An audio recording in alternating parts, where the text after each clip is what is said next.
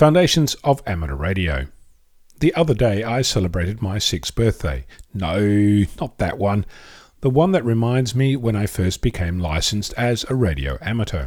It caused me to reflect on what I've done with my license and what I've learned and where I'm heading. A recurring theme in my amateur life is one of upgrading. Not a month goes by when someone makes a comment about my license status.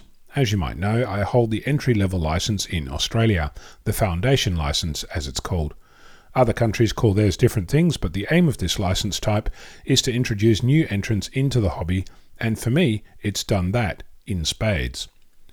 If you've listened to some of my previous mutterings and musings, or if you've listened to all of them, heading for 300 now, you'll have noticed that it's rare that I'm not talking about something I learned, something new or something that interests me that I've found and I want to share with the community.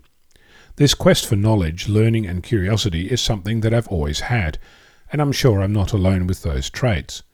It occurred to me that my newly minted amateur license achieved exactly what it intended to, introduce me to amateur radio. It did more than that. It set me on a path that I'm travelling down today, where I'm learning a new thing most weeks and telling others about it. I don't yet fully grasp the difference between an NPN and a PNP transistor, nor do I understand the workings of a valve to the point where I can explain it to you. But the truth of the matter is that I haven't had the need to, or at this stage the curiosity to. That's not to say that a day will come when I do want to know. So here's the thing. Would you rather I have the highest level of licensed, having passed my test, cramming for my exam, guessing answers on a multiple choice form, or would it be better if I came to know and understand the body of work that makes up the foundations of our hobby?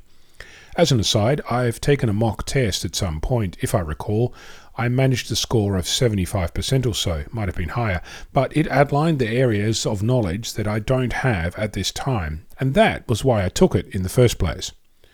There are amateurs who pass tests, and then there are amateurs who learn.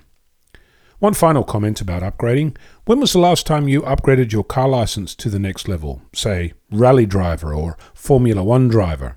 When was the last time you got called out on not having upgraded and admonished for being a lowly car driver? On to amateur stuff. First of all, the wheel bearing has gone to a better place. It drove away on a big blue truck on Wednesday morning and is no longer. So sad.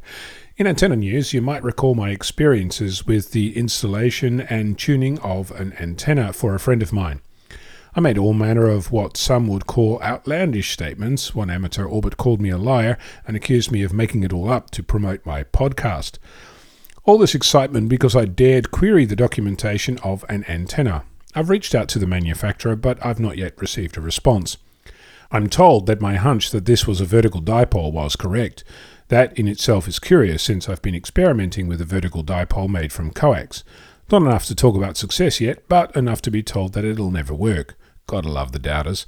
As I suspected, the cut-off piece of inner coax, if you recall, the one that was a centimetre or so too long, is half of a capacitor. The other half is in the base of the antenna. Note that all this is based on what I've been told by a fellow amateur, and I'm looking forward to hearing from the manufacturer what they have to say. So, my vertical antenna idea started off with the idea that I wanted to use a vertical dipole for working portable. I realized that some of the designs I've seen knocking around the net are cutting off long chunks of shield or folding it back or doing all manner of funky things to a piece of coax. I wondered what would happen if I took a piece of wire, cut it to the length of one half of a dipole, attached a banana plug to it and stuck it on the end of a piece of coax. One half of the antenna would be the wire, the other half would be the shield of the coax. If I could come up with something like a choke that would stop RF travelling all the way back to my radio, I might have myself a vertical dipole with the benefit of not having to cut up coax, no extra connectors, and if I made it possible for the choke to slide up and down, my antenna would be simple to transform into something for any band. As I said, I'm not yet at the success stage. I did some testing with something called an ugly balun, but it's pretty clunky and results are mixed. I tried ferrite clip-on beads, but they didn't seem to do the trick, though that could have been the nature of the particular clip-ons that I had at the time. When I have some more playtime free, I'll have another crack at it, since it seems promising, and if there are people selling vertical dipoles with curious matching networks at the base, there's hope for me yet. I'm Onno, Victor Kilo 6 Foxtrot Lima Alpha Bravo.